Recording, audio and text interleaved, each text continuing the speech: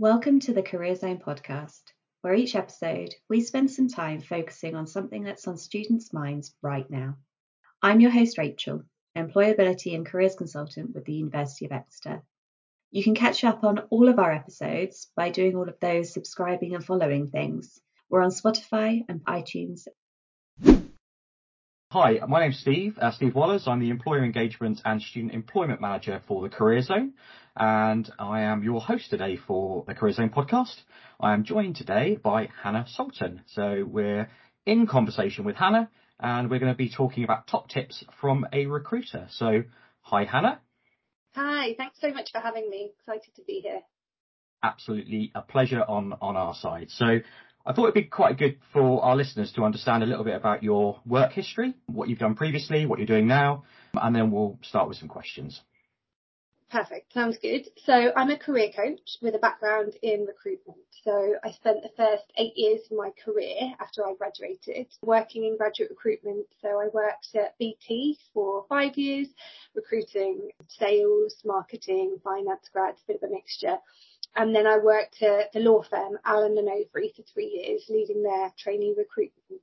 And then after that, I career changed and became a career coach and consultant. So I have my own business now where I specialise in helping graduates and early career professionals either land their first job or career change. And yeah, as you mentioned, I've just recently published my first book. So yeah, that's a relief to have that out now. Quite an exciting thing to publish a book. Your book is called Graduate Careers Uncovered, I believe. Yes, that's right. So it's a bit of a mouthful, the full title. It's Graduate Careers Uncovered, Tools and Insights from a Former Recruiter to Demystify Your Job Search. So it basically pulls together everything I've learned from working in graduate recruitment and as a career coach for graduates to offer insights and advice on recruitment processes, applications, interviews, but it also tries to address the more human element of careers. So it talks a little bit about mental health. It talks about resilience. It talks about how to manage imposter syndrome, because I think that there's certainly a lot of pressure facing graduates today. So it tries to address the practical advice side of things, but also the more human personal element as well. Excellent. Well, that's going to be the topic of our conversation today. So a lot of things you talked about, we'll kind of chat through a series of questions. We might go off track at some points, but we'll try and keep to our question list. So the book is obviously in different chapters. There's different sections of the book. So what we've tried to do is put the questions into the sections. So we're going to start a little bit about self-analysis, because you kind of touched on that a little bit earlier on about getting to know yourself and looking at career planning and that sort of thing. So one of the areas we talk about a lot within careers is mindset. Can you tell us a little bit about what your thoughts are on mindset and explain what it means and how do you go about developing your own? So for me, mindset is around, it's very linked to attitude. It's around choosing what kind of mindset you want to work towards. One thing I feel very strongly about is it's not about being positive all the time and pretending everything's great. It's not about forced positivity, but it's about making the effort to try and cultivate a growth mindset and a more forward-focused mindset rather than overly dwelling on the past. So the book gives guidance on how you can develop a growth mindset by focusing on things that you can control. I think there's a real habit that a lot of us have when we're stressed or anxious about something to focus on the big picture and, the scary news headlines and things like that. But actually by focusing on the now, focusing on what you can control, focusing on your strengths rather than what you do less well, it can really, really help to shift it towards a more positive, growth-focused mindset. But yeah, it's certainly not about forced happiness or pretending that everything's rosy and sunny all the time. Okay, forced fun and forced mindset, not two things that sit well with me. So yeah. Talking about sort of strengths and skills, obviously when you're going through the graduate recruitment process or any job application process, you have to think about your strengths and skills and how that sort of maps to an employer. How do you find out what your strengths and skills are? If you're not aware, what sort of tips would you give for students to develop their own knowledge of their own skills? The first thing that I would say is knowing your strengths and skills is so important. It's important not just for when you approach recruitment processes, but it's really important to help you work out what kind of career path you want to go in, what kind of roles you want to apply to.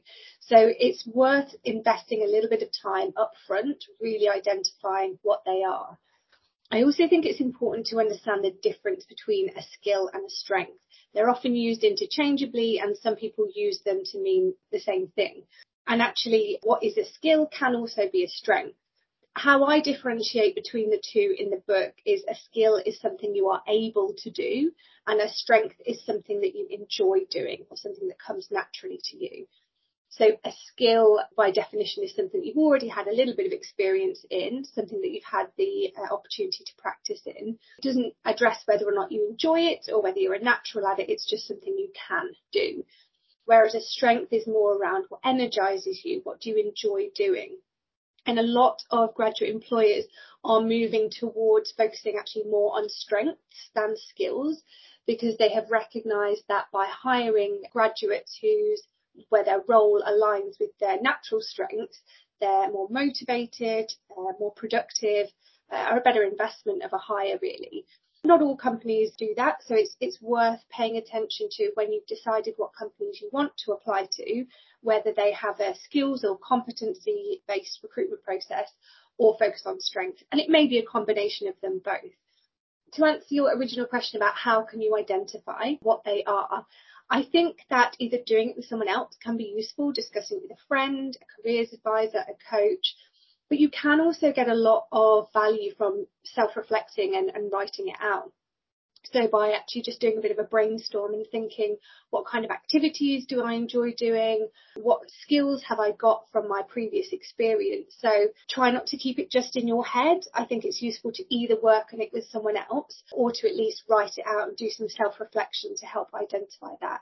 There are some good online free tests as well. So if you have a little bit of a Google, you can sometimes get free strengths tests, which can be interesting food for thought. But it's obviously important that you run any test through your own knowledge and your own self-awareness. Excellent. That's good. Obviously, with the development of the internet and particularly social media over the last sort of 10 years, probably, I've been at Exeter for 10 years. Social media platforms have boomed in that time.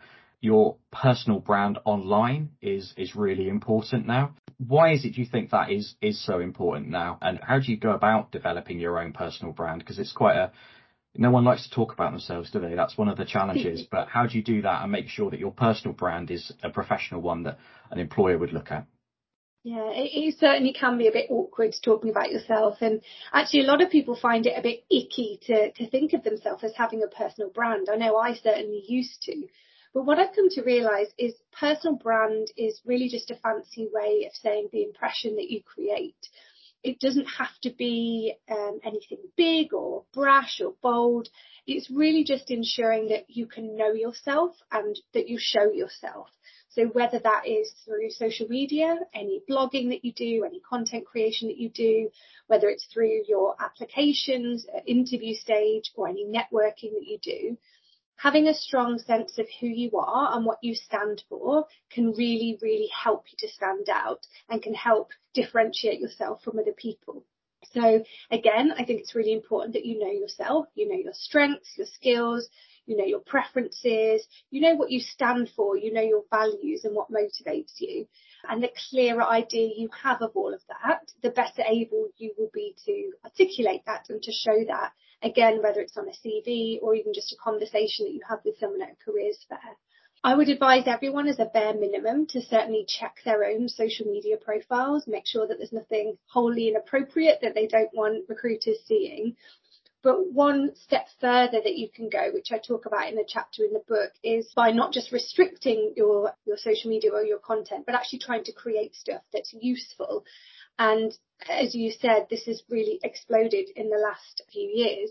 Doesn't mean you have to be an influencer. It doesn't mean you have to generate lots of really high quality, complicated content. But even just things like getting involved in LinkedIn or commenting on people's posts, supporting friends, following companies that interest you. These are ways that you can demonstrate who you are, what you stand for, and what you're interested in. Yeah, I think LinkedIn's a really top tool for students and graduates when they're looking to develop their career. So commenting and, liking something is one thing, but being able to add some content that actually means something is really, really important. I want to go back to something you mentioned earlier about strengths and skills. You were talking about, understanding your strengths and skills linked to an employer that you might want to apply for. So my next question really is about, how do you research an employer? What sort of things should you do to make sure that you're actually targeting employers that are fit for you and something that you would like to do as a job? How do you do that?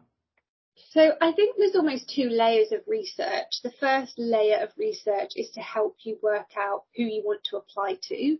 And the almost deeper second layer is when you're actually applying or interviewing and you almost want to dive into a firm more deeply. So I would say it's very easy to get overwhelmed when you start researching firms. A lot of them say similar things. There is a wealth of information out there, which is an opportunity, but can sometimes feel like a challenge because it can be information overload. So I would say try and have a plan, try and have an action plan for how you want to approach research. Write down maybe the names of companies that you want to research. Give yourself a boundary. So for example, you might say, I'm going to spend 10 minutes researching this firm. I'm going to spend another 10 minutes researching this firm, because it can get to the point where you spend, an hour reading about one firm, and then you get to the end of the hour and you think, what have I actually learned? So try and break it down and plan ahead. The other thing that I would suggest doing is making notes. So not making huge, long, extensive, over the top notes where you write down everything that you read, but almost process what you're reading as you're researching and really pull out the highlights, pull out the bits that interest you, that excite you, or the bits that are almost like a firm's unique selling point that you can capture, and try and find a way to pull it all together. So you might have an Excel spreadsheet or a table of some sort where you almost try and sum up the firm's strategy or mission in one sentence and maybe their key departments, but try and find a way that you can capture the information that doesn't feel too overwhelming. The other thing that I would say is try not to do all of your research online, particularly when you're at the stage of wanting to apply or interviewing. One of the best ways of researching is by interacting with members of the firm. So whether that's at a careers fair, an open day, whether it's attending a webinar that they're hosting, the more exposure you can give yourself to actual real people that work there, the more insights you'll gain into the culture, and it will really help you be able to, again, stand out, differentiate your application, and be specific about why you want to work there.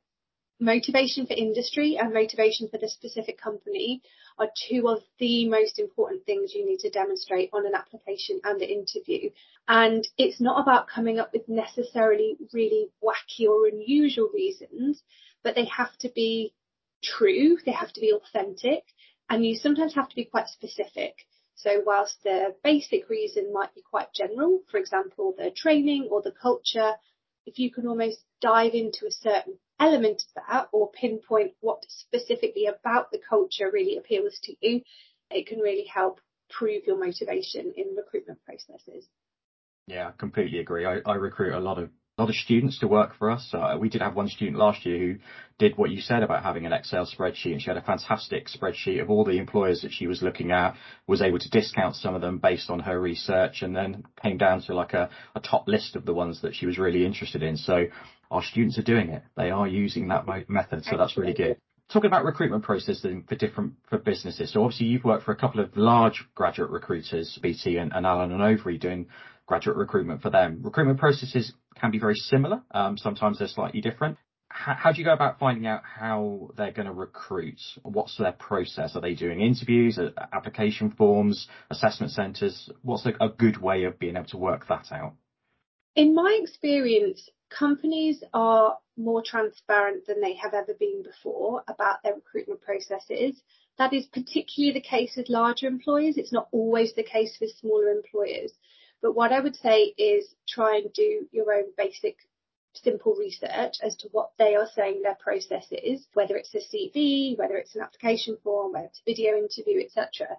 Look on their website. They will often outline that at a high level. If you can't find out or that information is not provided, I would try and focus on what the first step of the process is. So rather than almost worrying about step potential 2, 3, 4, just think about the application stage, which is the very first stage that you will be asked to complete. And I would say, don't put pressure on yourself to know absolutely everything about all recruitment processes. It is overwhelming. There are a lot of different companies out there. Have your plan about where you want to apply. Try and also have a plan of when you want to apply. I think planning your applications is really important, and almost break it down so that you are focusing on what you need to do for that application rather than trying to get a detailed handle of absolutely all the options out there, because exactly as you say, it can be overwhelming. There are lots of different recruitment methods, but if you almost just break it down and take it one step at a time, it can help focus on taking action rather than feeling overwhelmed with all the different possibilities and choices. Yeah, that totally makes sense. Obviously, application processes for different companies do change, and different companies work in different ways.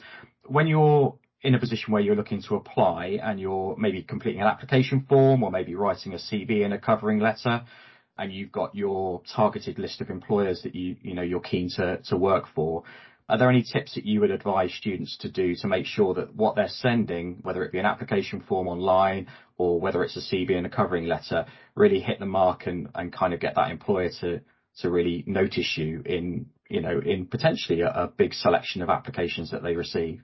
Yeah, I mean, there are almost so many tips and bits of advice, and obviously a lot of them are covered in my book. It's hard to kind of condense it all, but I would say the two most fundamentally important things, no matter how you're applying, one is knowing and showing your motivation, and the other one is knowing and showing your USP, or what makes you a bit different or what makes you stand out. Now, sometimes clients that I work with panic a bit when I say unique selling point and say, oh, there's nothing special about me, I don't have anything. Your USP, it doesn't need to be something incredibly rare or incredibly flashy. It just needs to be a representation of your personal brand. It needs to be what you are all about. Your USP might be some volunteering work that you've done. It might be an unusual hobby that you have. It might be a club or society that you've set up or that you've had a leadership role in. It really doesn't need to be, finding a cure for a disease. It can be something that is a little simpler. But knowing what you stand for, knowing what makes you different, and knowing what your passion and motivations are is really, really important. So I would say those are the two most important things. Knowing your USP and showcasing your motivation is really important. Yeah, as I say, I did quite a lot of recruitment at the university, and I've done in previous careers as well before I worked in higher education. And one of the things that comes up quite a lot, and it always impresses me when a candidate does it, is whether they're able to articulate why they want to work for you. And when their application comes through or their CV comes through or their covering letter, it's tailored to my job and my business. You do see sometimes applications come through where they've named a competitor maybe, and you're like, you've not proofread that or thought about that process. So how tailored is it to my job? So definitely. It does happen. And another thing similar to that is often companies from a similar industry will have similar questions on an application form. So, for example, there might be a 250-word competency question about teamwork or leadership. It's really important to pay specific attention to the actual wording of each question rather than think, oh, I'll copy and paste my teamwork example. And the reason being is that companies know that the candidates do that, and they want to feel like you've made a real effort for their application. So even if you do have a solid teamwork example that you have and perhaps repurpose for different application forms, make sure you tailor the structure and the language to the exact wording, because if you're not answering the exact question that you're being asked, it won't look like you are that passionate and motivated for that specific organisation. Yeah, I completely agree. With the graduate recruitment market being as it is, I mean, just to give students an idea who are listening to this, currently we're in end of October 2022. Some students might listen to this in 12 months' time. We've currently got about 3,000 jobs live on our Handshake platform. So that's a lot of companies looking to do a lot of recruitment. And if you're applying for a lot of jobs, sometimes you're going to get rejected. That happens, part and parcel of the recruitment process. So one of the key messages I get back from employers is around resilience, and, students need to be resilient and graduates need to be resilient. Obviously, with multiple candidates going for the same role, that's going to happen. So how would you advise students to deal with that rejection? Because it's inevitable, it's going to happen. You may be one of the lucky few who apply once, get a job, but you're probably going to get rejected at some point. So how do you deal with that? I couldn't agree more. I mean, even the best, I mean, not that there necessarily is the best, but even the best candidates will get rejected. And it's unfortunate and it can feel painful. It can feel really emotional, but it is so normal. And we live in a culture where we are all more likely to shout about our success stories, to shout about the progress we're making, to shout about the achievements. But there is so much else that goes on as well as that. There's all the rejections, all the mistakes, all the failures. So I would really just encourage everyone to remember that it's normal, it's inevitable. Resilience is absolutely a really important, can be a skill or a strength that a lot of employers look for. So how you bounce back from that rejection, how you deal with that failure is a real opportunity for you to build your resilience further. Linking back to what I said at the beginning about mindset though, it's not about pretending that you don't care. It's not about ignoring that feeling. It's okay to feel disappointed. It's okay to feel frustrated. But it's almost how you manage that and move on that will set you apart from your competitors. So try not to see any kind of temporary success or failure as proof that you are or aren't good enough. If you are really dedicated to something, if you are really motivated, then you need to keep going and you need to keep moving towards what that goal is. Of course, it's painful and it can feel all of those things that I've said, but the more failure you experience, often the more we grow, and learning from that rejection and not almost fighting that feeling, I think is a useful thing for people to remember. Yeah, I think learning from rejection. I used this anecdote a little while ago with a student who was working for us about job searching, and they were suffering with a lot of rejections. And I said, I remember when I first started on the job hunting, it was a long time ago, I was rejected and rejected and rejected and rejected and rejected. But it's what you learn from that. You know, do you ask for feedback? Do you get feedback? Do you take that on board? Are you open to that feedback? It is really important, and it will make you better. The second time you apply, you'll be better than the first time, because there'll be things that you might have done maybe not so well in the first application that you'll not do in the second one. So the more rejection will probably make you better in the long run. Definitely. And the other thing that I would say is very often candidates assume if they get rejected, they did something wrong. They assume that if they get rejected, they're not good enough. And that is categorically not true. Yeah. Sometimes that might be the case, but more often than not, it's just a really competitive process. And I know that might sound frustrating, but it's the reality. There is not always a huge significant reason why your application gets rejected. Sometimes, a huge amount of people apply to a small number of vacancies.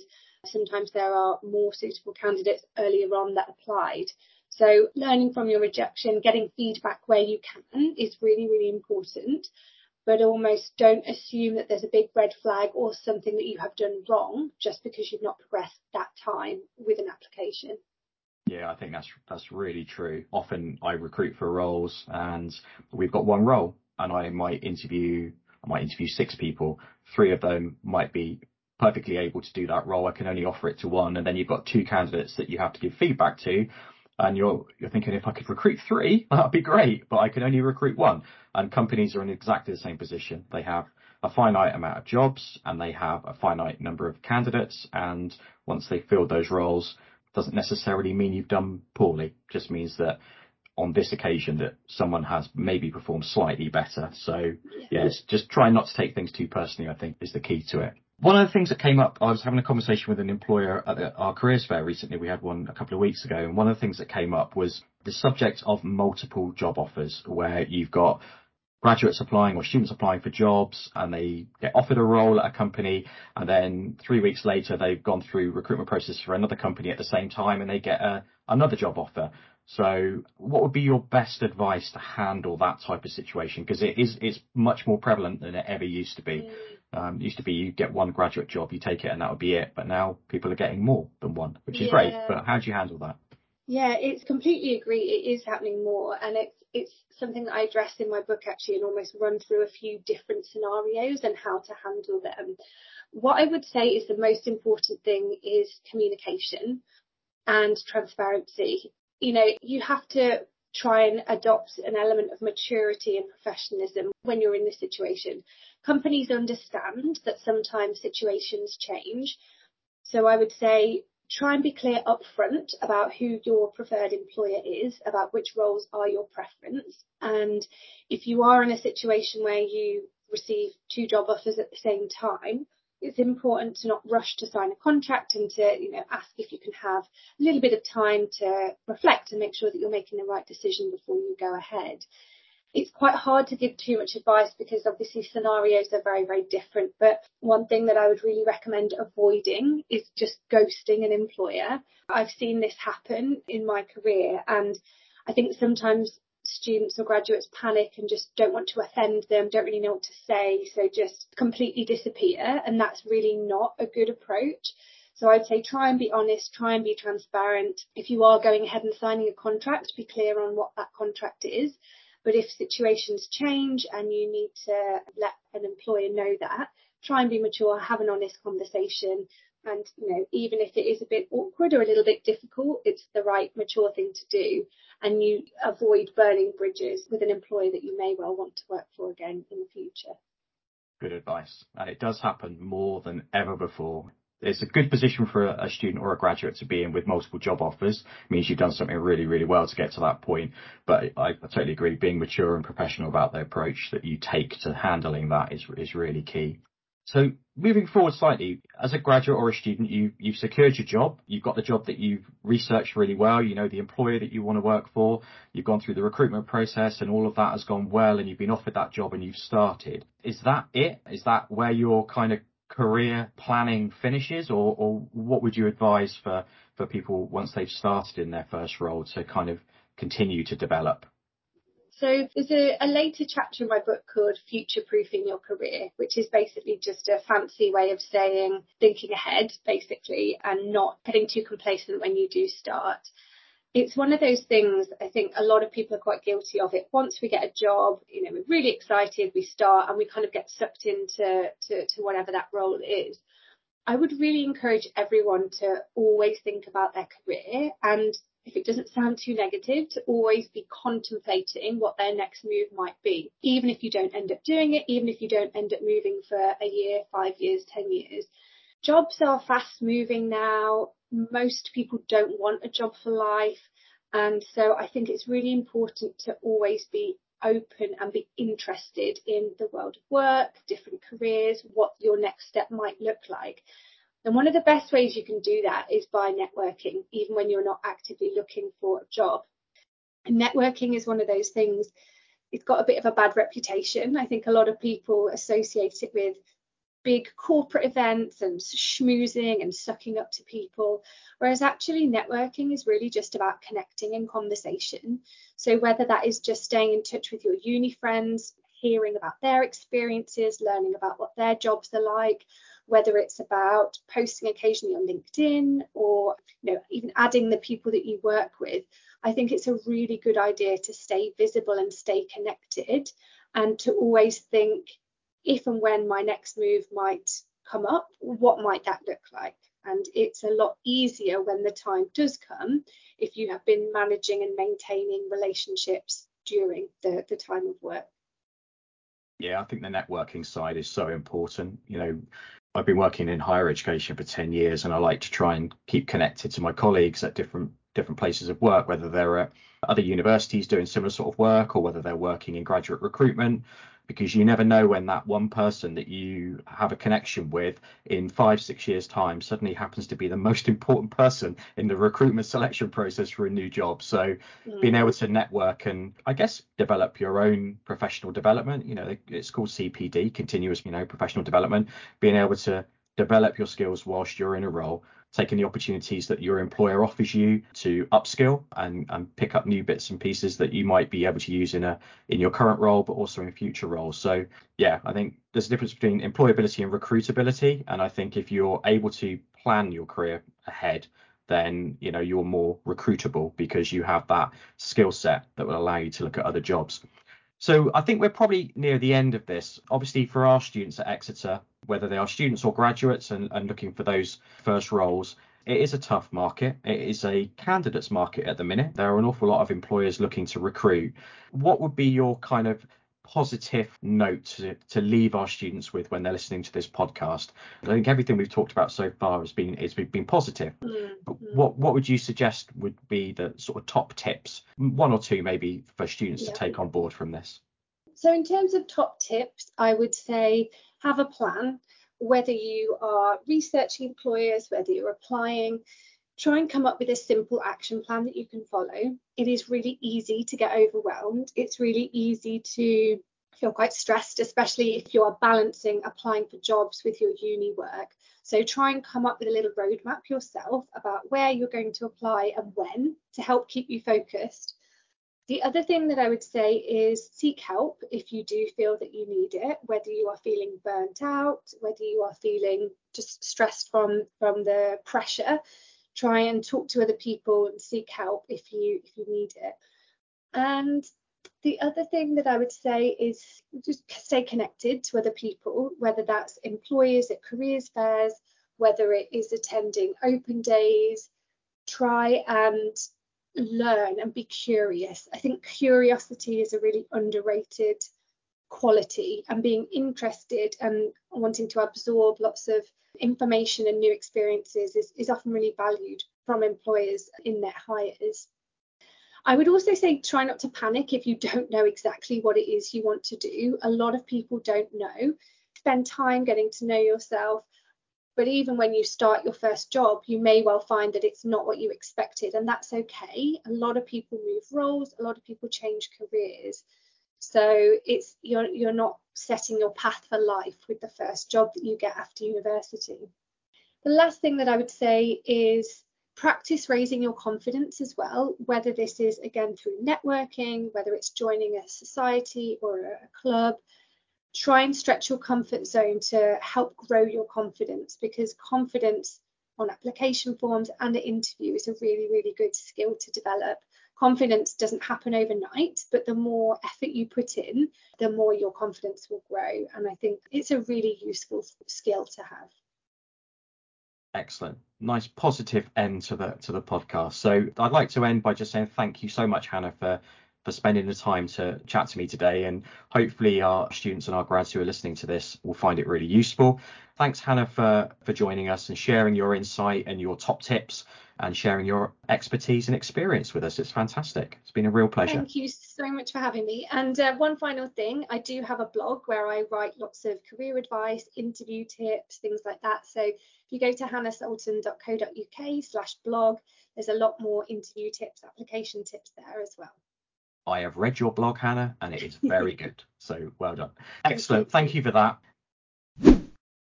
This was the Career Zone podcast, brought to you by the University of Exeter Career Zone. Check out iTunes and Spotify to keep up with all of our regular releases. And if you'd like us to cover something else in another episode, just send us a message, #CareerZonePodcast, @UOE Careers on Twitter, or @UOE Career Zone, or @UOE Cornwall Career Zone on Instagram, and we'll follow up in one of the next episodes.